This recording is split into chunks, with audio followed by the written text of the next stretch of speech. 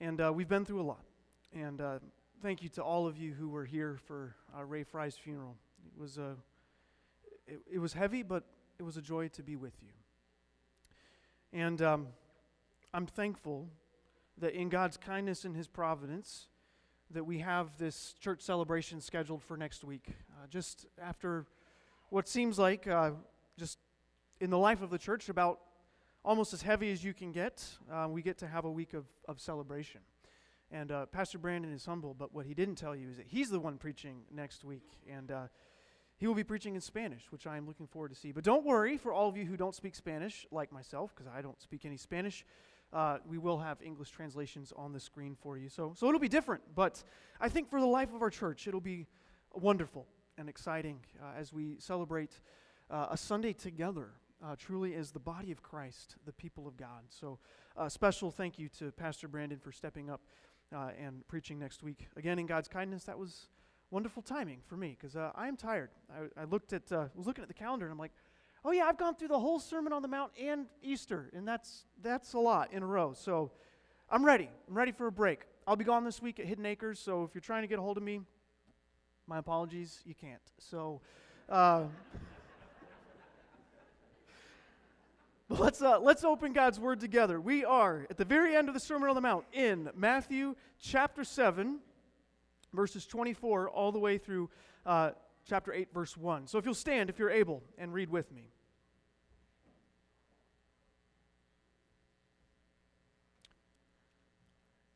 Everyone then who hears these words of mine and does them will be like a wise man who built his house on the rock. And the rain fell, and the floods came, and the winds blew and beat on that house.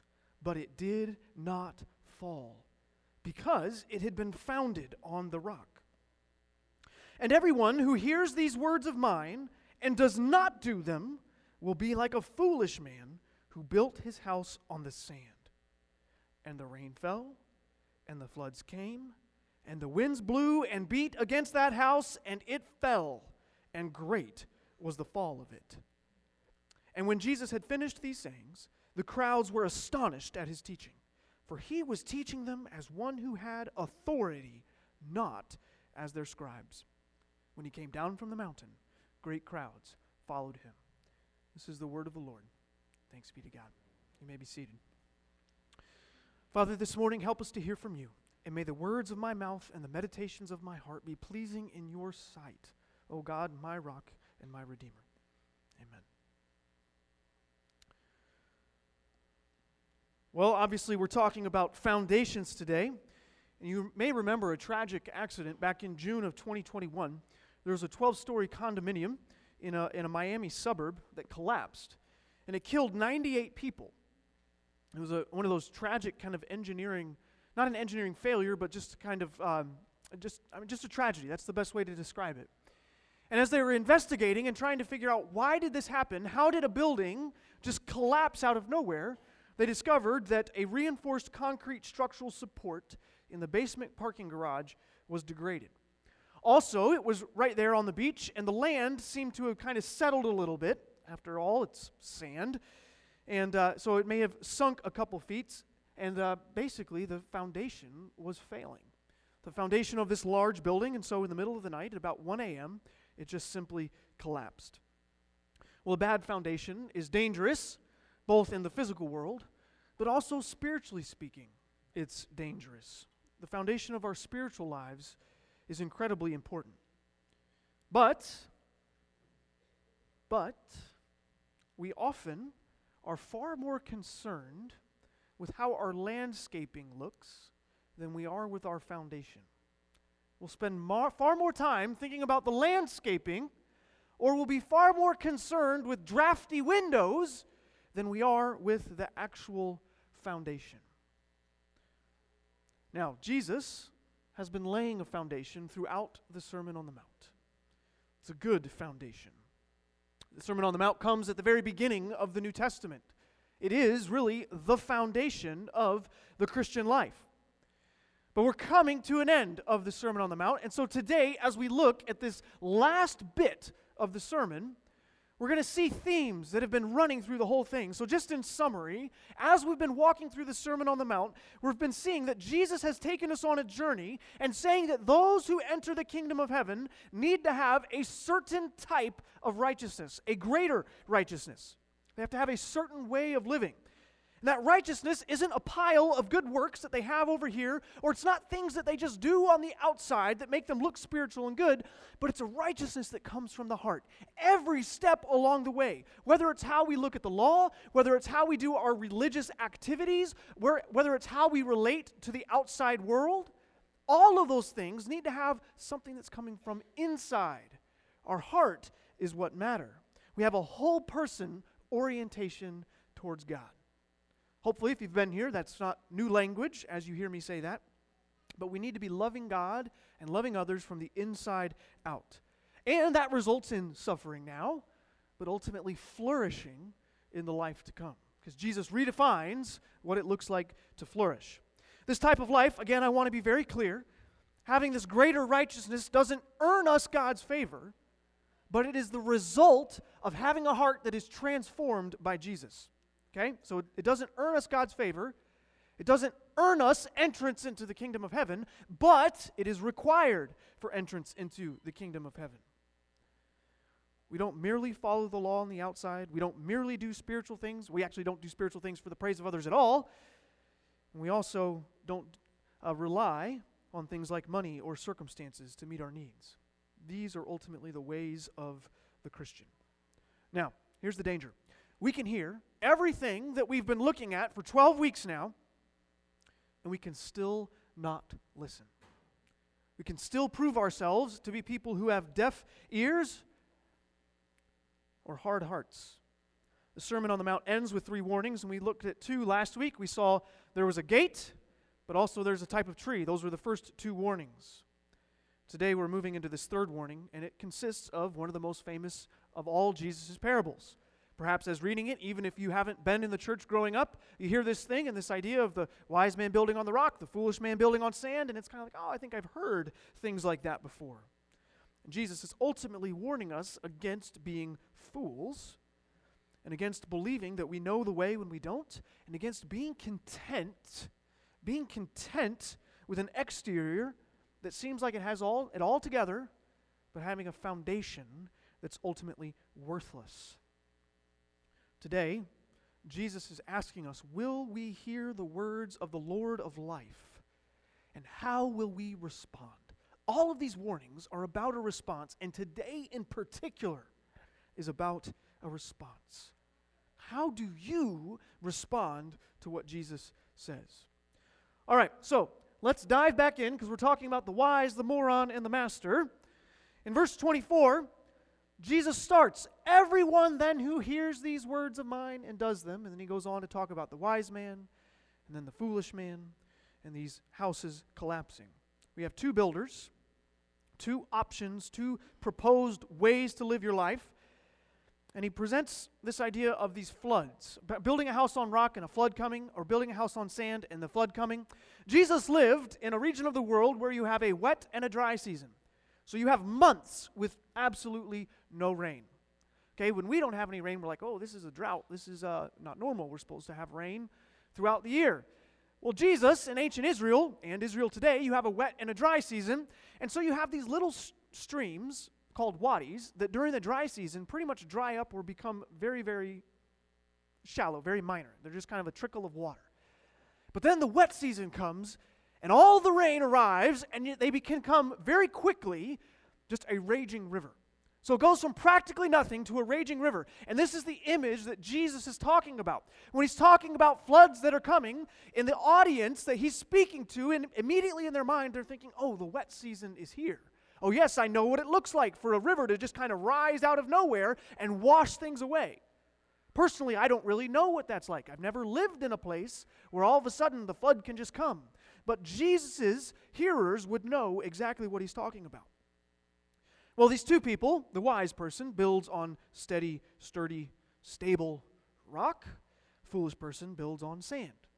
Now, we've become so familiar with this parable that we kind of forget just how foolish it is to build on sand. After all, we see houses built at the beach, and again, we don't live in a place where the floods just usually come out of nowhere. But Jesus is talking about something that his hearers would hear, and they'd be like, oh yeah, nobody would do that.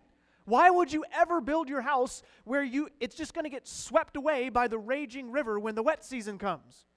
You have to indeed be a fool to do that. The word for fool here that Jesus uses is the word moros, which is where we get the word moron. So Jesus is saying, okay, there's a wise guy and there's a moron. All right, so that's the language that he's using, a moron. So Jesus is like, hey, don't be a moron. Don't be an idiot. Dwight Schrute just thinks about what an idiot does, and then he decides not to do it. Some of you get that joke.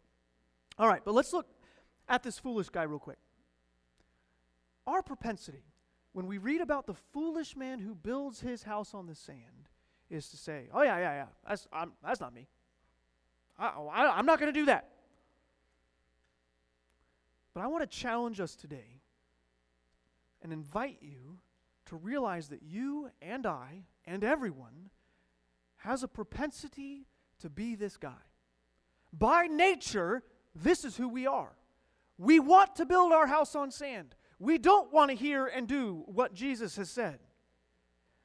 So I invite you to see yourself as the foolish builder first and foremost this morning.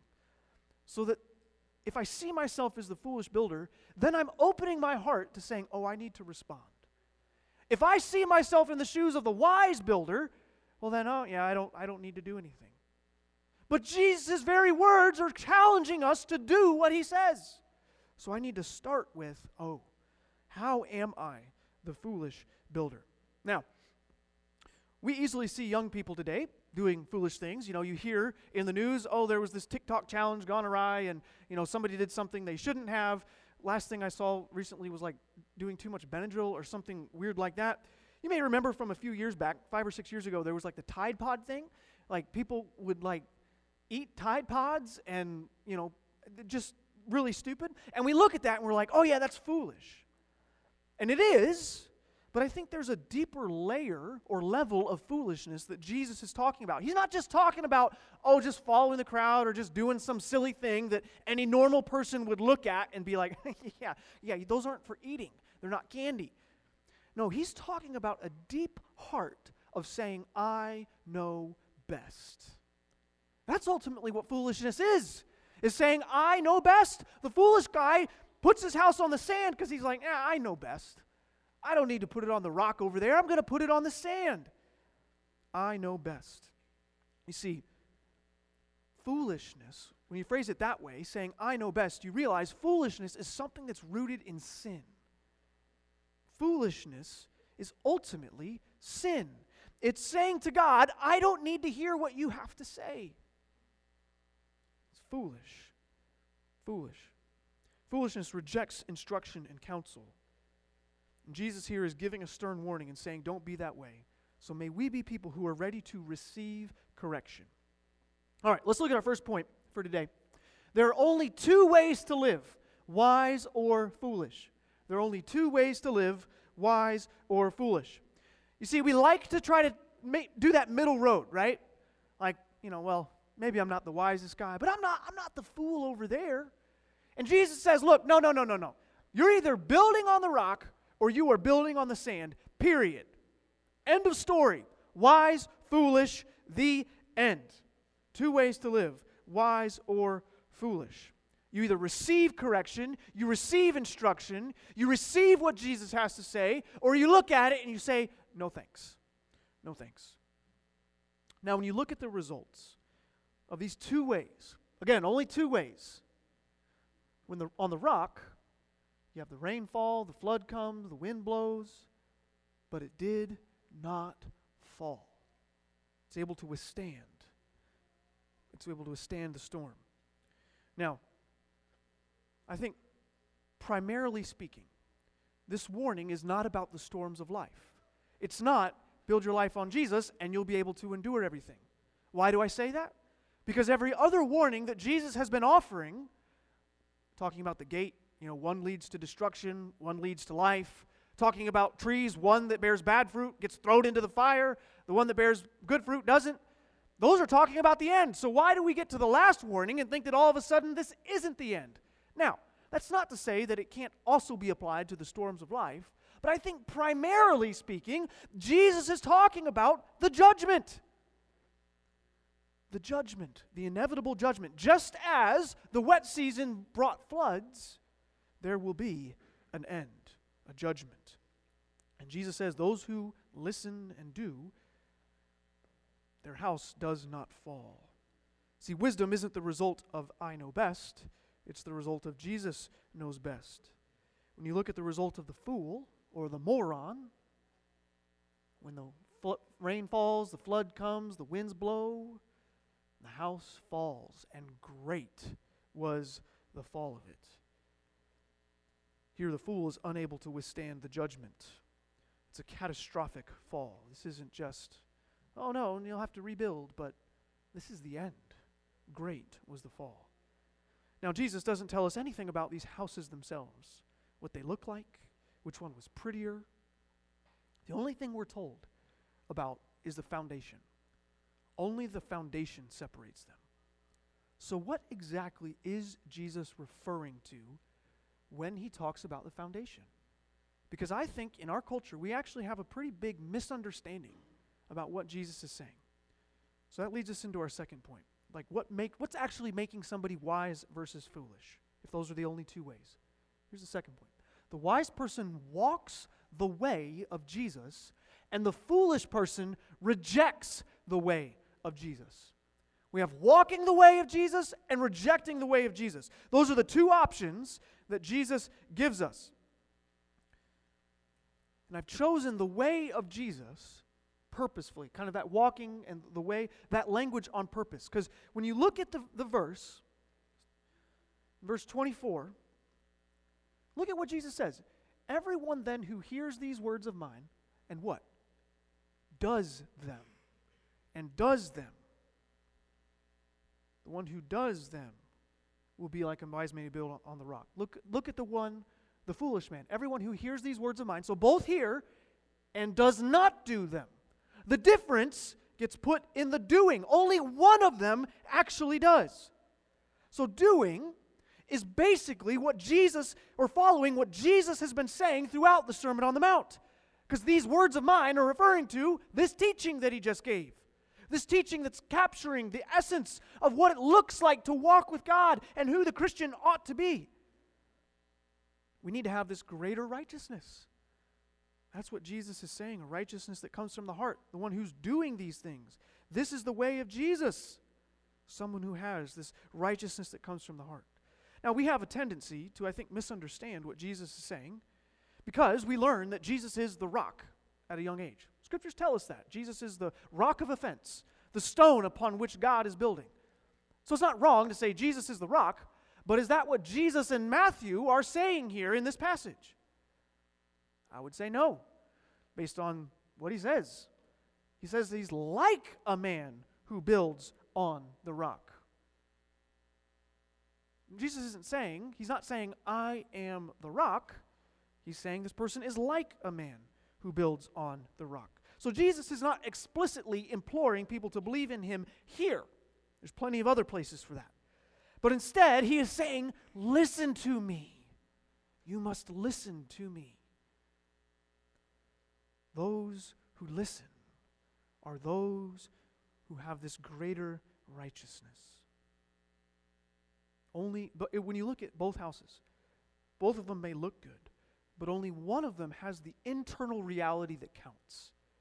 Because Jesus has been talking about internal realities throughout the whole sermon. So here we get to the last warning, and what do you know? A picture of where the internal reality is what counts. It's a beautiful, beautiful picture. So let's talk a little more about what we mean by do, because it's not a checklist of rules, but a who we ought to be. Do is used 22 times in the Sermon on the Mount, the Greek word for do. Sometimes it gets translated practice, but it is ultimately do. And we even looked at that word a lot last week. Even trees do fruit, right? Remember that? So I want to highlight three things in particular of these 22 times. In verse 5:19, kind of in that really beginning section of the sermon where he's laying out hey, here's what the sermon is going to be about. The thesis statement kind of comes in 5:20. But in 5:19, Jesus says, whoever does these commands and teaches them will be called great in the kingdom of heaven. That's kind of at the first beginning, or first teaching block. Remember, there's 3 teaching blocks. In the beginning of the second teaching block, Jesus says, beware of practicing, and the word is doing, beware of doing your righteousness before other people in order to be seen. You may remember that verse. So at the beginning of the first block, and then the beginning of the second block, and then at the end of the third, in 7:12, Jesus says, so whatever you wish that others would do to you, do also to them. Again, a picture of doing. Jesus has been saying consistently throughout the sermon that your life needs to look a particular way, and what he means by look is not it appears to be something, but that it is something. That something in your life, something in your heart has changed, and it's leading to a whole life of love for the Lord. Now, a couple days ago, I saw something hideous. I saw a picture of a bear without hair. And nothing prepared me for what that was. And you are welcome to go Google it on your own. I have not included a picture of a hairless bear for you. It's horrific. I mean, it's really bad. And in some ways, whole person righteousness is for the Christian the way that hair ought to be for the bear. When you look at a bear and it doesn't have hair, you're just like, that's not a bear. Like it does not look like a bear. I promise you. It's like, what is this creature? Like the hair makes the bear. Now, for the Christian, we have to have whole person righteousness. And this is where it breaks down, because yes, a bear really is a bear if it doesn't have hair. But a Christian, if he doesn't have whole person righteousness, isn't ultimately a Christian. Because Jesus says you need this in order to enter the kingdom of heaven. Your whole person righteousness doesn't make you a Christian. But when we believe in Christ and become Christians, the result of that is God making whole person righteousness in us. So our whole person righteousness isn't, I go and accomplish a list, because as we've been reading through the Sermon on the Mount, it's not a list. It's a way of being. We walk the way of Jesus. We don't reject it. Now I want to be very clear, this starts when we surrender our lives to Christ. You see, we are all separated from God because of our sin, but in His love and mercy, God sent Christ to die for you and for me. And when we turn to Christ and believe that He paid for us, when we say, Jesus, I surrender, I stop fighting, I believe that your death is enough, I'm not going to try to earn my way to you, I just believe, you aren't asking anything of me, I can't pay for it, you just give it to me. That's grace, giving somebody something they don't deserve. And the Christian life is one of grace. God gives us this whole person righteousness. We don't go take it, but He gives it to us. And it also comes to us as we even walk through the Christian life. So that's how we become Christians, and God gives us this whole person righteousness. And the danger, especially in our cultural context, is that we want to divorce these two things. Becoming a Christian by grace, where I don't do anything to get God's favor, and then walking with Jesus for the rest of my life. We kind of see them as two separate things. But here in the Scriptures, God doesn't let us do that. We don't see becoming a Christian and then just doing whatever the heck you want, or having a life that's just externally pretty and internally messed up. He says, no, the life of the Christian is one that continually grows. It's not saying that we're perfect as believers, or that everything in my life is well ordered, or that there isn't anything I do fake on the outside, but is my life oriented toward the Lord, where He's continually working on these things in my life. Don't divorce the good news from that good life. And by good life, I'm referring to it the way Jesus does in the Sermon on the Mount. The flourishing life, not you're going to have success. You might have terrible failure. You might be miserable. All right. I got a little sidetracked off my notes. My apologies. I got to figure out where I am. All right.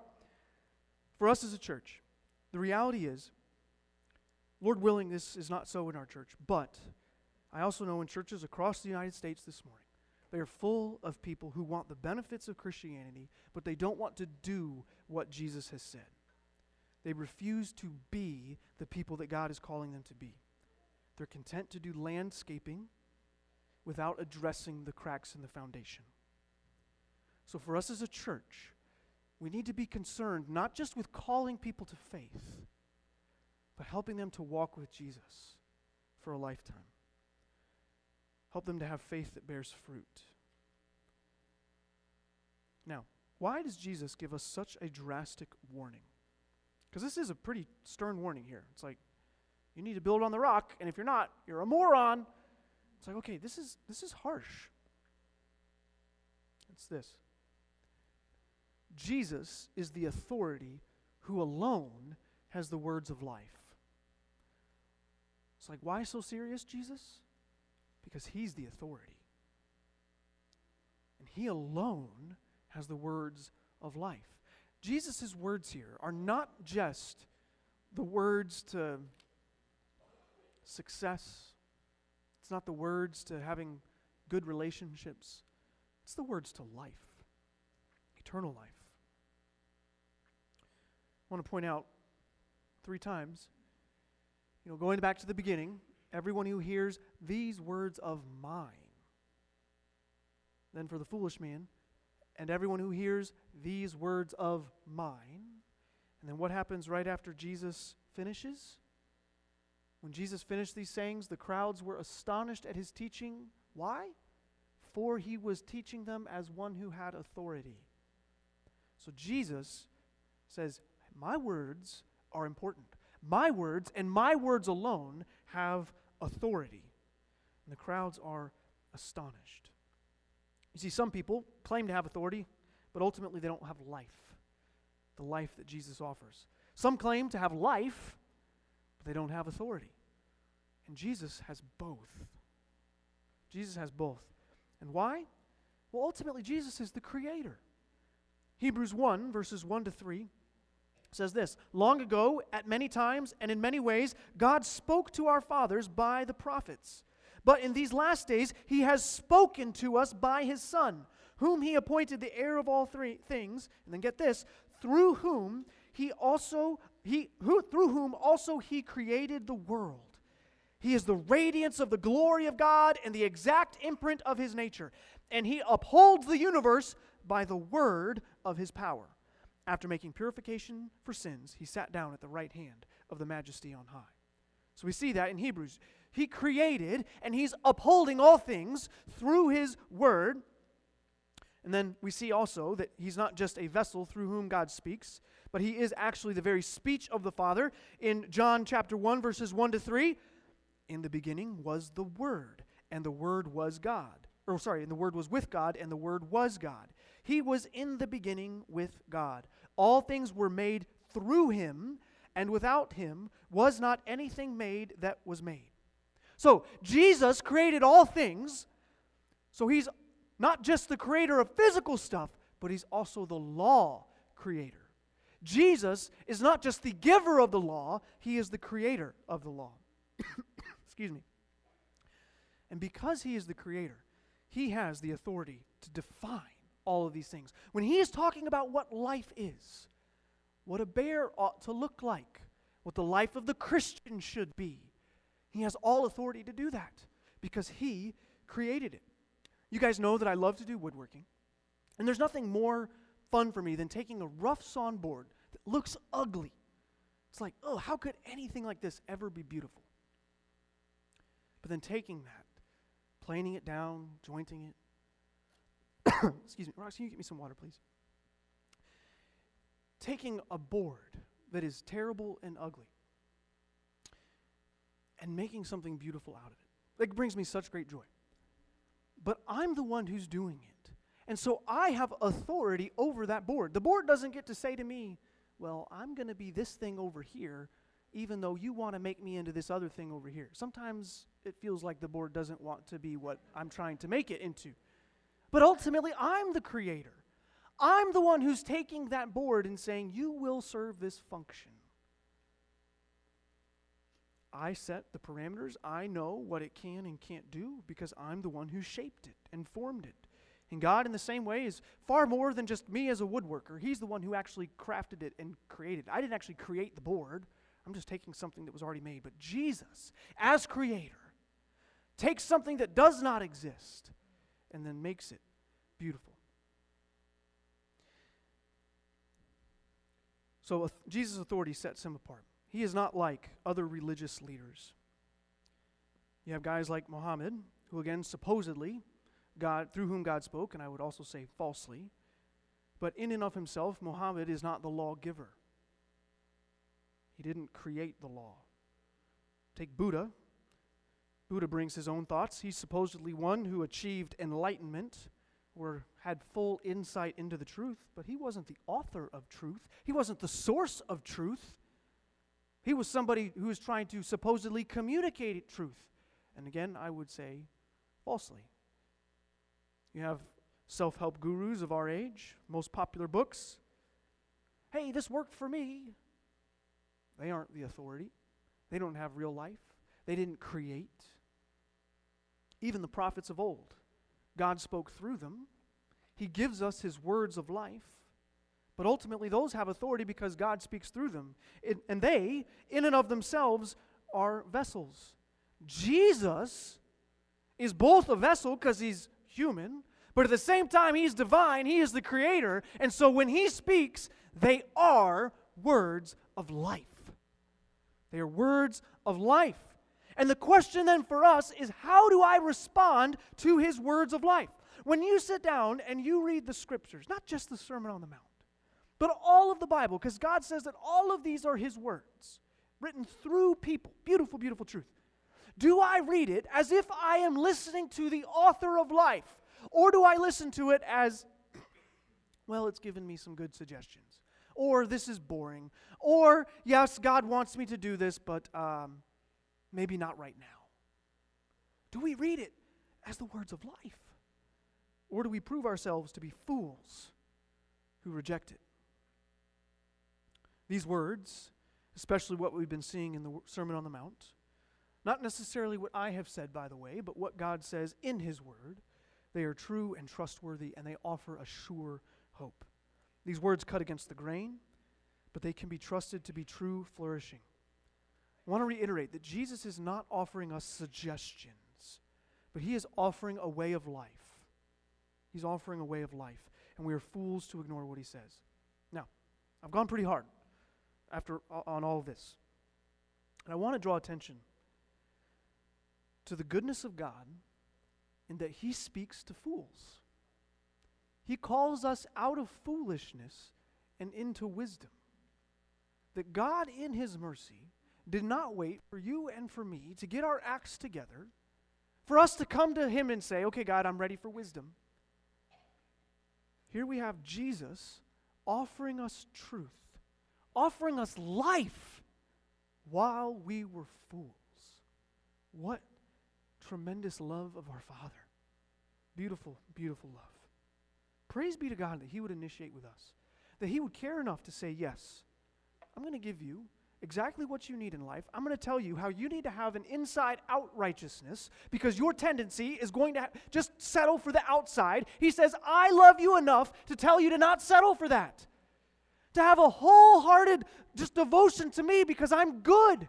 And he says that that is the best way. When we look at what Jesus says, we often see it and say, Jesus, I can't do that. How can that possibly be the best way? I'd rather just do the external thing. But Jesus says, no. Come to me. Come to me. Lay down your burdens.